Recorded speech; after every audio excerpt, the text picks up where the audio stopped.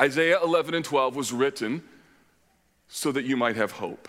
It is to encourage God's people to place their hope, to encourage you to place your hope on the right person, the right place, so your heart will be filled with praise.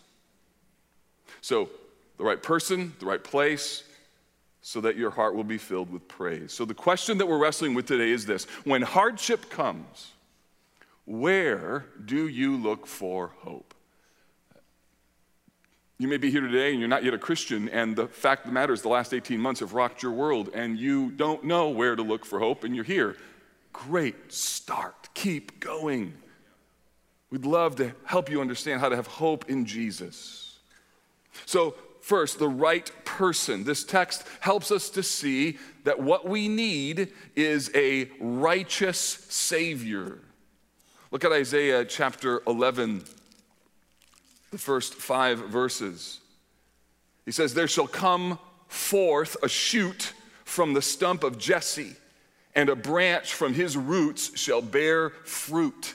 The hope of Israel, who are under the pressure in this moment in their history of an Assyrian invasion. They feel like the people in Kabul, Afghanistan feel like this morning. They see what's happening and they're like, oh no.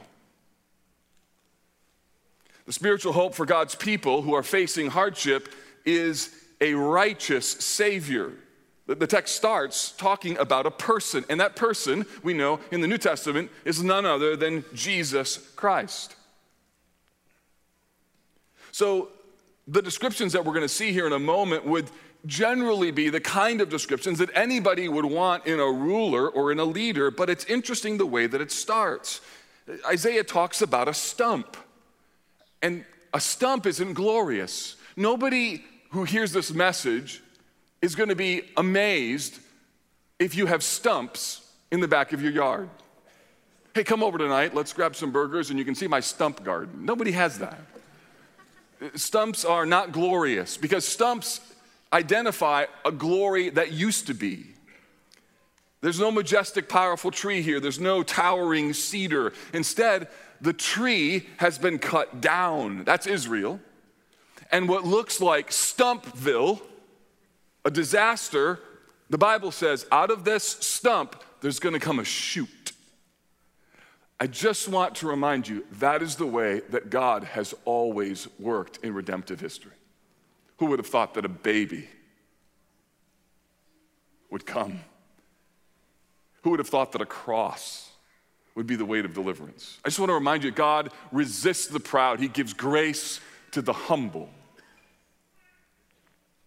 Isaiah calls this stump the stump of Jesse. This is connected to King David, who was part of the family of Jesse. So what Isaiah is doing here is talking about the promise that God made to the people of Israel in 2 Samuel 7, that there will always be somebody from David's line who will be the ruler, and their hope is in a future ruler connected to David's family. In other words, what Isaiah is saying here, what God is saying is this, and this is very important: God keeps his promises, but in ways that often don't make sense.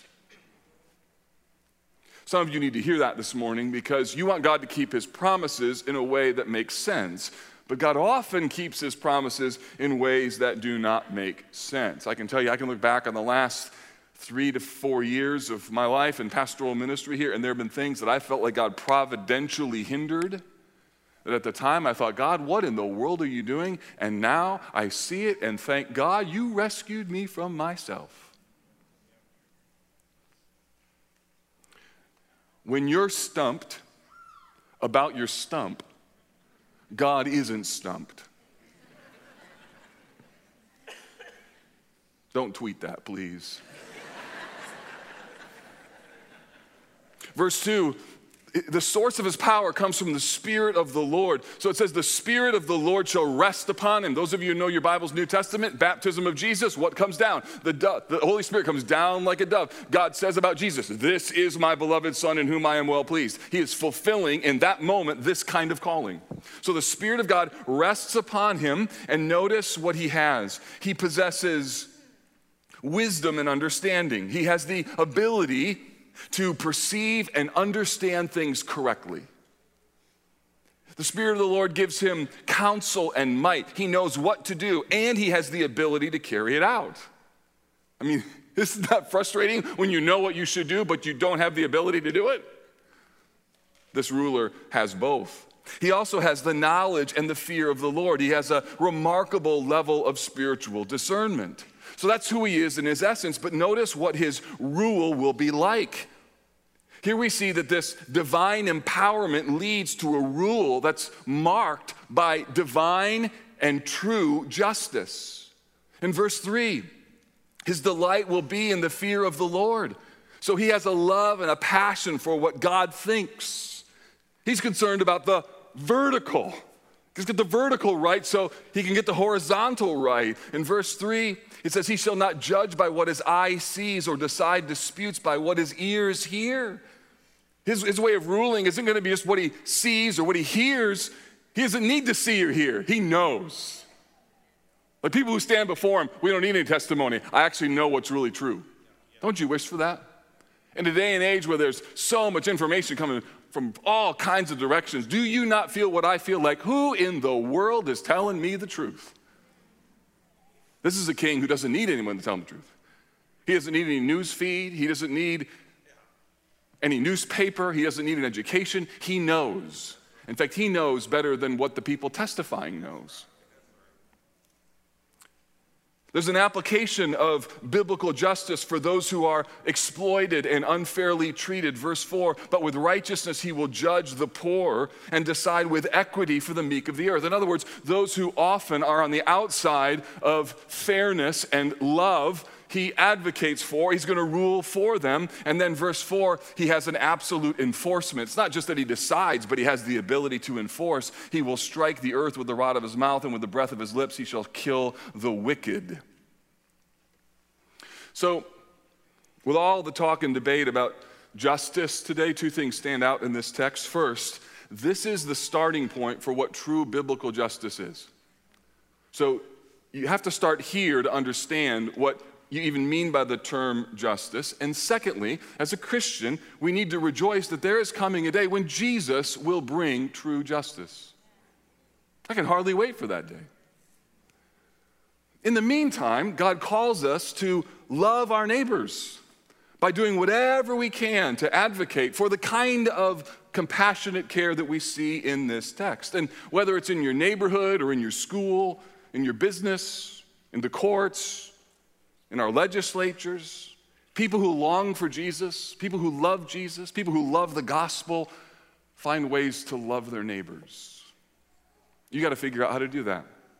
You may not do that like I do that, but we have to do it in some way.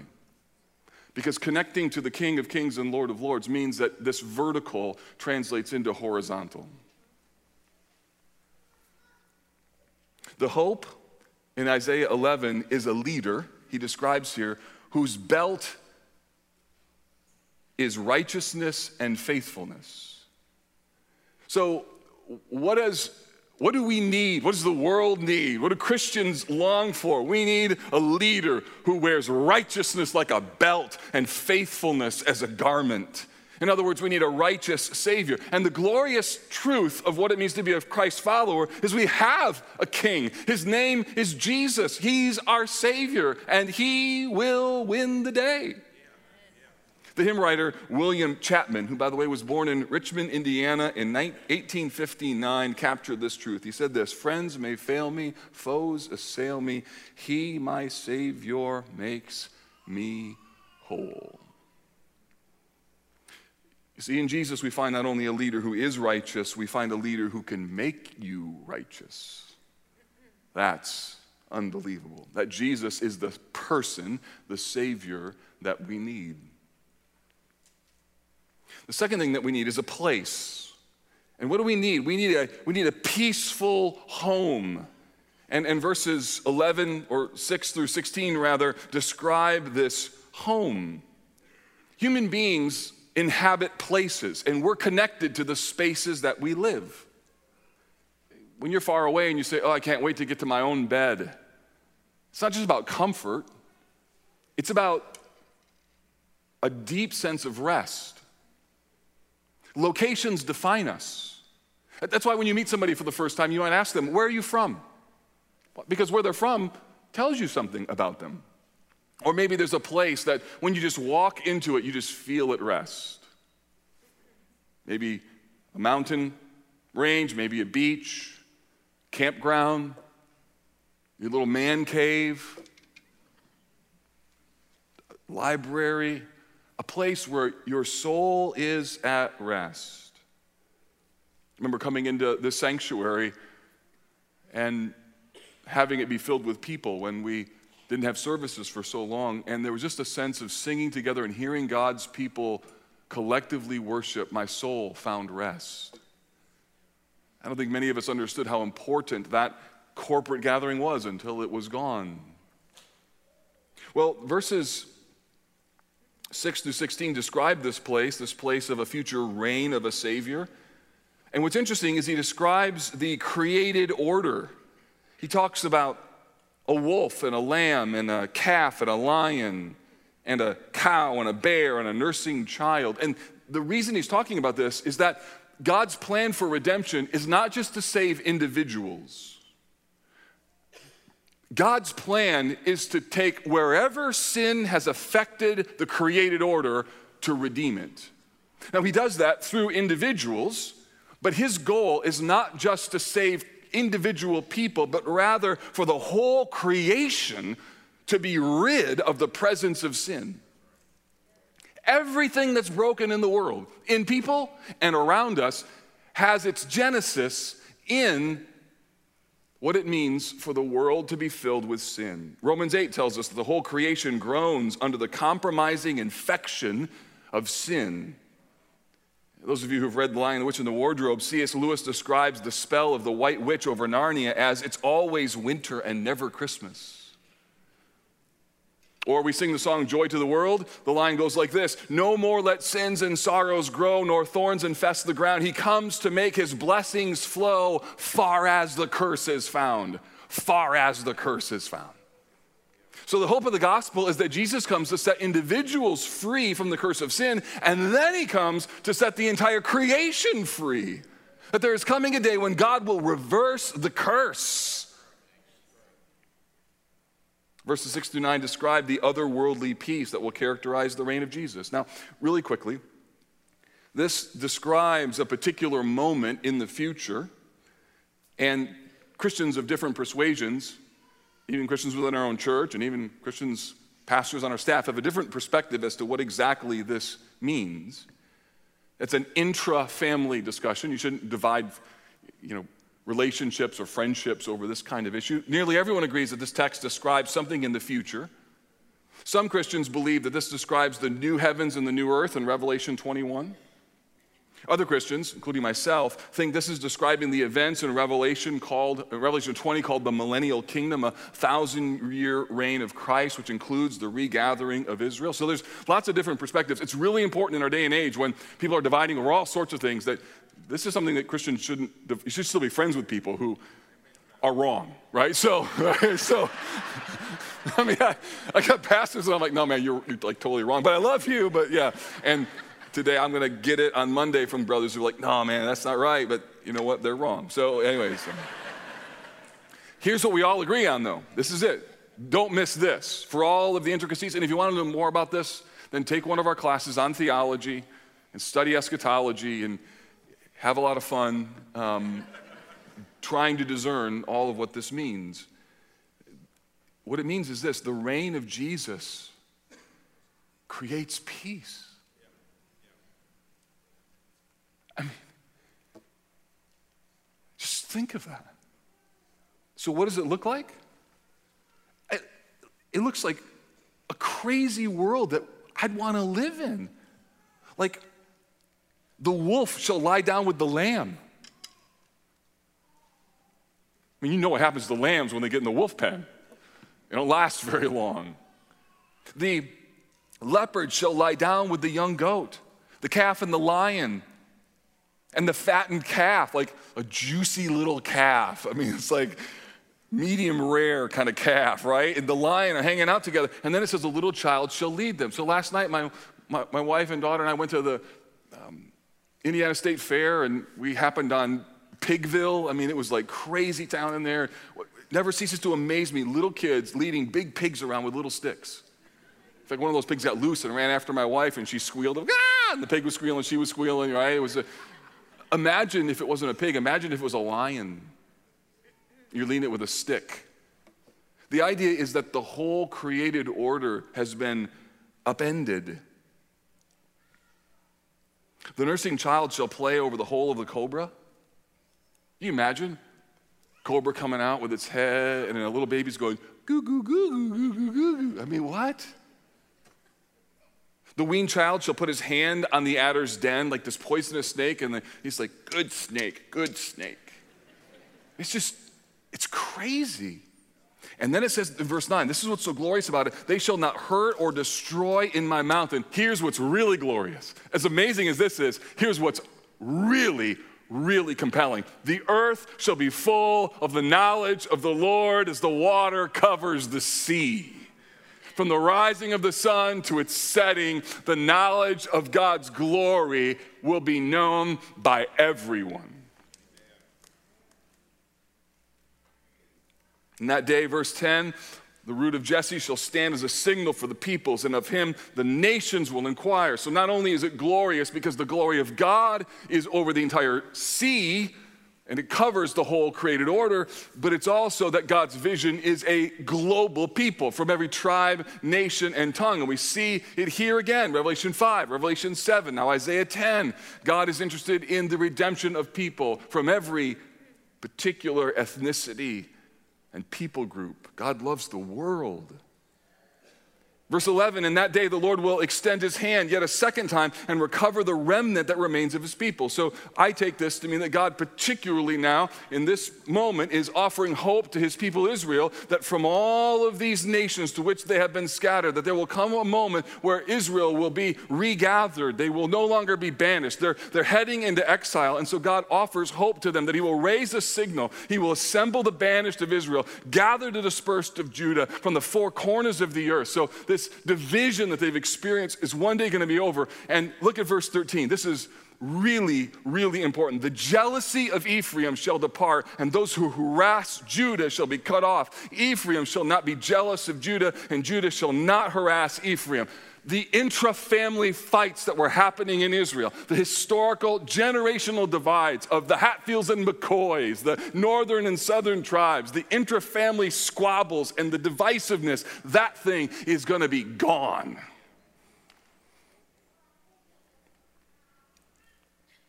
And they'll work together, verse 14. They shall swoop down on the shoulder of the Philistines in the west. They shall plunder the people of the east. They shall put out their hand against Edom and Moab, and the Ammonites shall obey them, and the Lord will utterly destroy the tongue of the sea of Egypt, will wave his hand over the river with his scorching breath and strike it into 7 channels. He will lead his people across in sandals. It's like it's Exodus again, and there will be a highway from Assyria for the remnant that remains of his people, as there was for Israel when they came up from the land of Egypt. The idea is that God is going to bring peace. Peace to historical animosities, peace to the created order. And that's a peace, I don't know about you, that I long for. It's a peace that I see increasingly less. I was hoping that this fall would be more peaceful. No. I was reading an article by Jonah Goldberg reflecting on the intensity of this season and just kind of lamenting the fact that it appears that pastorally, I'm just going to have to help us think through of a longer season of conflict. And how do we navigate meanness that just seems to be part of the cultural air that we breathe? People drive mean, they shop mean, they post mean, they write mean.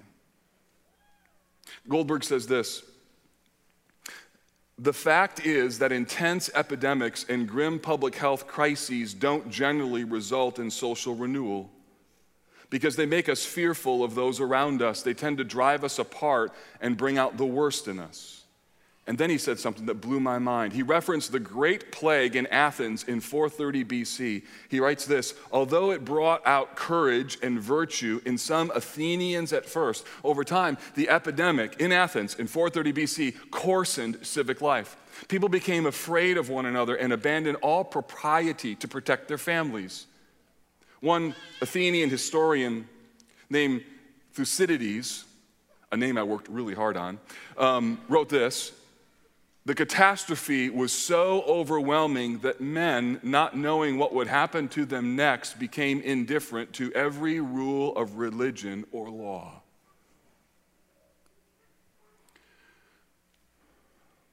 So one of the things at the end of the sermon I'm just going to connect is how do Christians live right now in light of this coming kingdom?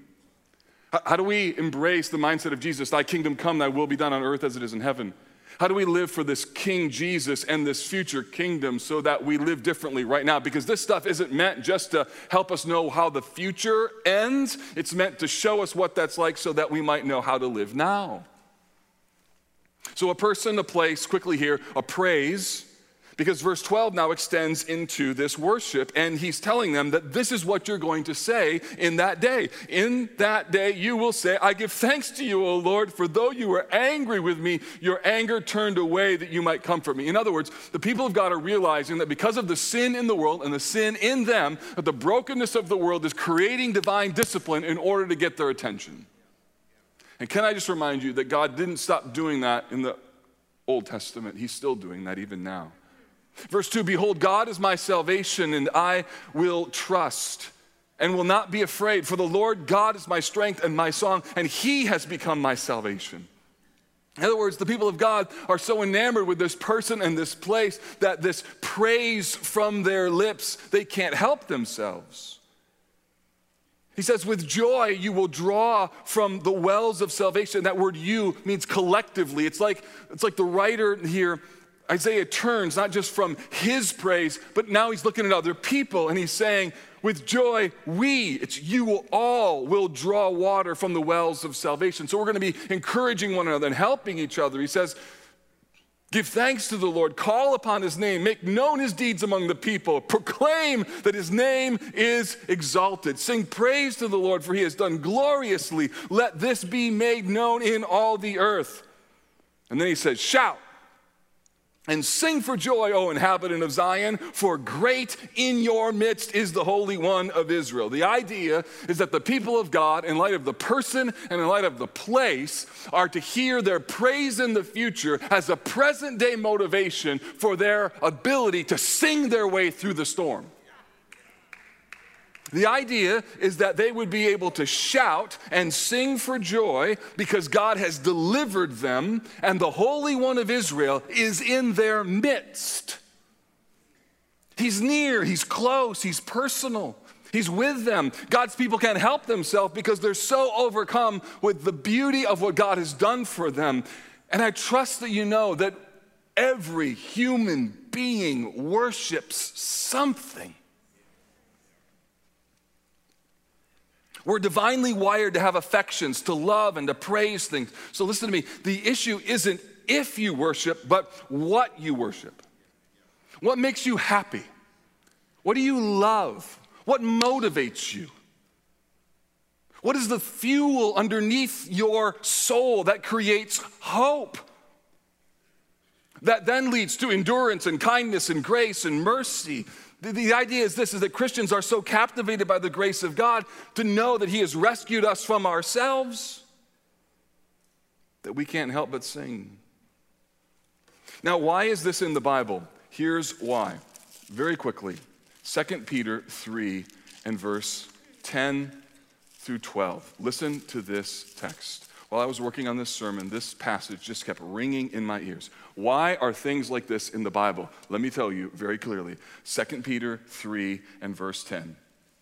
In the day of the Lord will come like a thief, and then the heavens will pass away with a roar, and the heavenly bodies will be burned up and dissolved, and the earth and the works that are in them, or the works that have done on it will be exposed. And then Peter says this, listen carefully. Since all these things are thus to be dissolved, What sort of people ought you to be in lives of holiness and godliness, waiting for and hastening the coming of the day of God, because of which the heavens will be set on fire and dissolved, and the heavenly bodies will melt as they burn. But according to his promise, we are waiting for new heavens and a new earth in which righteousness dwells. What Peter is saying is this: in light of all of this, this is not just meant to be studied and marveled and looked at. That's meant to be done at one level, but that reality is meant to translate into a present, living, practical obedience and freedom. Revelation is relevant to how you live tomorrow. So there are implications of this kind of hope. Let me give you a few in conclusion.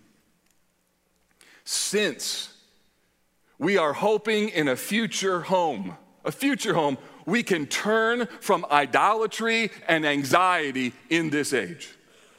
We can remind ourselves, this is not my home. I'm just passing through.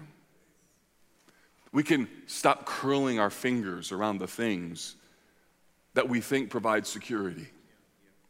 Since we're hoping in the person of Jesus, we can live for his glory and model humility. This is a great time to be alive. The difference between angry people and nice people is really clear. Let's be nice people. Let's show people that Jesus actually works, that it really matters. It affects how you check out at the grocery store. It affects how you drive, how you talk, how you respond to criticism. Like, following Jesus is supposed to work. If it doesn't work now, it doesn't work at all. Since I'm hoping in God's grace, I can trust that God's going to supply everything that I need. You think the stock market's powerful? Jesus controls kings and sets up kingdoms. Since I'm hoping in God's mercy, I can pursue obedience and kindness and love for other people. Since I'm hoping in God's kingdom, I can do whatever I can to fulfill Jesus' prayer right now. Your will be done on earth as it is in heaven. And since I am resting my hope on God's promise, I can have joy that is out of reach of painful circumstances. I can have a joy that is inaccessible by painful and difficult moments. I can have joy that is outside of broken people and fierce opponents. Since I'm hoping in God's plan, I can be at rest. I can start my day releasing my expectations that rob me of contentment. Because I love your kingdom. I love your ways. I love you as my king. I love my future home. And in so doing, there's freedom. Here's why. Because hope is stronger than fear. And the Christian's hope is based on the righteous reign of Jesus.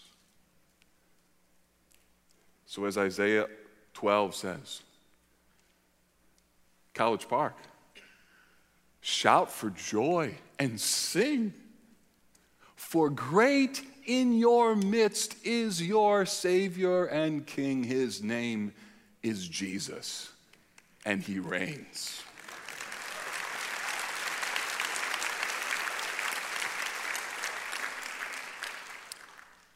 The problem, Jesus, is that I know that's true, but it doesn't take a lot for me to act like it's not.